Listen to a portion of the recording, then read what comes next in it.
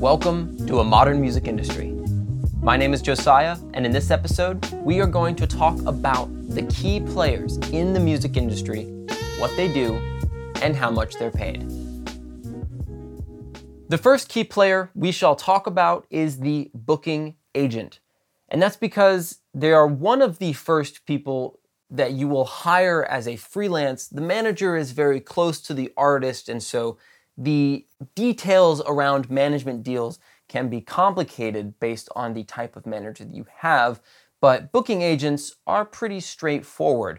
All the deals are the same, all the numbers are the same, all of the job responsibilities are the same. So what does a booking agent do? They arrange concerts and they are paid 10% of the artist's performance fee. So the money that the artist walks away with, 10% of that goes back to the booking agent. Booking agents are typically exclusive. They route tours and negotiate contracts with the promoter or the talent buyer on behalf of the artist. The tour manager will send the money, the commission, to the agent, and the booking agent will only collect money for shows that they have booked. So if a booking agent has booked 5 shows on a tour and then the band books another 5, the booking agent is only getting commission on the 5 shows that they were responsible for.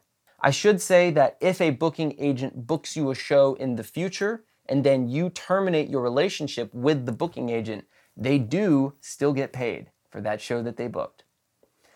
The next key player we're going to talk about is the promoter or the talent buyer.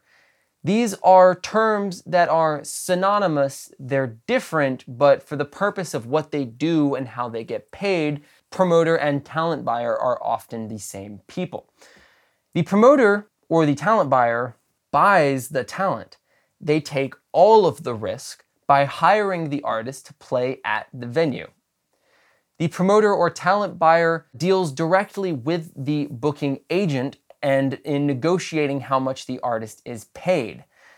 The promoter and talent buyer is paid a negotiated percentage of the show's net profit, which means that if the show is not profitable, if the artist doesn't sell any tickets, then the promoter loses money. The promoter and talent buyer works for the venue. So if you're playing a bar and you have a guarantee of $300 and you don't sell any tickets and the bar doesn't make any money, well, it's not the bar that's losing money, it's the promoter/talent buyer that's losing the money. Usually, this is a separate entity connected to a separate bank account. Sometimes it's the same person. The bar owner will also be the talent buyer, but for established clubs and venues, theaters, certainly anything bigger than a theater, promoters are their own corporate entities with their own bank account, their own revenue streams, which makes them a lot more able to take the risk. The largest promoter in the US is Live Nation. And I know you think, oh, Live Nation, I thought that they do concerts, that they build arenas. It's like, well, no, they promote shows at those arenas. So it's not Verizon Wireless Amphitheater taking the risk, it's Live Nation taking the risk and putting up the money up front to throw the concert. Let's actually go a little bit more into depth about that specific scenario. Let's say that Taylor Swift wants to play Verizon Wireless Amphitheater. Live Nation, upon confirming the show with Taylor Swift's booking agent, will negotiate the performance fee. Now Live Nation has to go ahead and pay Taylor Swift her fee. All of the expenses have to be paid up front so that the show will happen. The venue has to be paid its share. The people that are employed, such as the parking lot attendants and the bartenders, they got to get paid no matter how many tickets are sold. The artist has to get paid. The artist's crew has to get paid. The artist manager has to get paid. Everybody has to get paid when the show is confirmed, and so the promoter will front all of those costs, and by doing so, takes all of the risk. The catch is that the promoter also gets a huge opportunity on the back end if the show does really well. I'm not going to go into specifics of amphitheater deals because if you are negotiating those types of deals, well, you're not really probably getting much out of this course. In fact, how about you come over to my house and teach me something? But in this case, the promoter has a whole bunch to gain if the show is a success. And so it would be Live Nation in that case, making a ton of money on a sold-out Taylor Swift show at the Verizon Wireless Amphitheater. Let's talk about the manager next. The manager is the leader of the band's business activity. They make all of the decisions in all aspects of the band's career. A manager builds bridges and puts out fires. Typically, management is exclusive, and there's, for the sake of this, two types of manager deals. There are contracted managers, so managers that you signed a contract with, and there are handshake managers. Managers that you have known for so long and are even sometimes in the band that the only contractual obligation you have to them is via a handshake. These are obviously more difficult to address in crises later in an artist's career because there aren't pre-written guidelines for how the manager will continue to get paid for work that they've done after the manager stops representing the artist. The handshake manager is very common in Nashville and in situations where the manager is an old friend or family member of the performing artist. The manager will develop a tour in conjunction with the booking agent and is often responsible for selecting the support acts. The manager negotiates merchandise price. They hire and fire tour crew members. This is very important, having someone up top that can recognize if there is a problem with some of the crew members, freelance musicians that are brought on for a tour, and replace them if need be. The manager negotiates all of the general terms of a record deal, but they will hire a lawyer, as you should always hire a lawyer whenever you sign a contract. But the manager will negotiate the general terms of what they want and what they aren't willing to concede on behalf of the artist. The manager selects the producer, the session musicians, and the studio for a band's record, unless the record label has control over those aspects. The manager is affected by something called a sunset clause.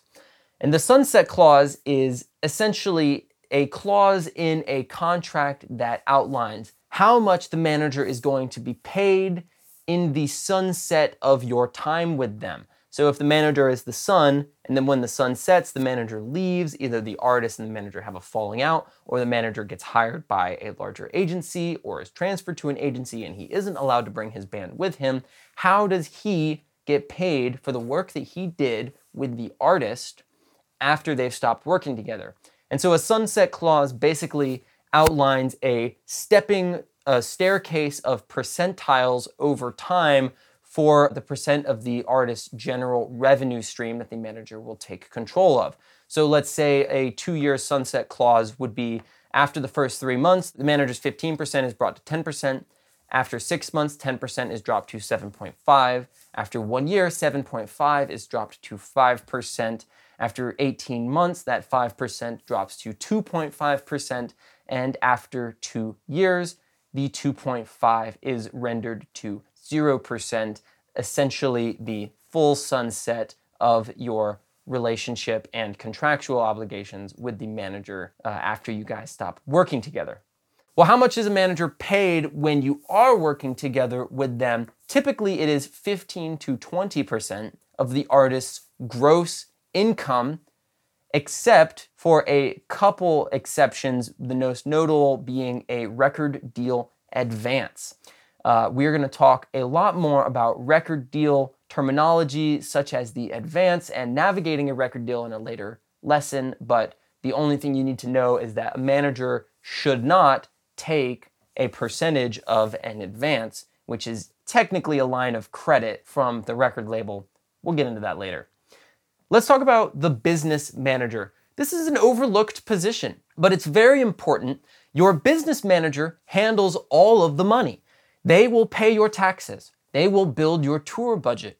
They are responsible for accounting all income and expenses.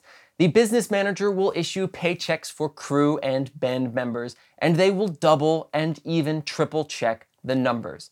The business manager is responsible for you not getting audited by the IRS. And let me tell you something, the IRS always gets their money. Might take a while, but they get it. The business manager oversees the recording budget. The business manager pays all bills related to production and collects all royalties from a record label. The business manager is the only person that can say no. They have the ultimate authority if your idea is over budget. This is great. This is why business managers are so important, because they're the person that puts your finances into perspective. How much is a business manager paid? Well, they receive 5% of the artist's gross income, or they are paid hourly. So if you are a small band and you just need to hire a business manager to set a tour budget, log income and expenses, and pay your taxes, you can pay them hourly. If you have a business manager on retainer, they are paid 5%. Another thing to note is that the business manager only collects commission while working. They are not affected by the sunset clause that the normal manager would be affected by. The publicist. We talked a little bit about the publicist in our section on publicity, DIY publicity versus hiring a publicist, but I'm going to give you a quick synopsis of it again. The publicist is the person that arranges press coverage.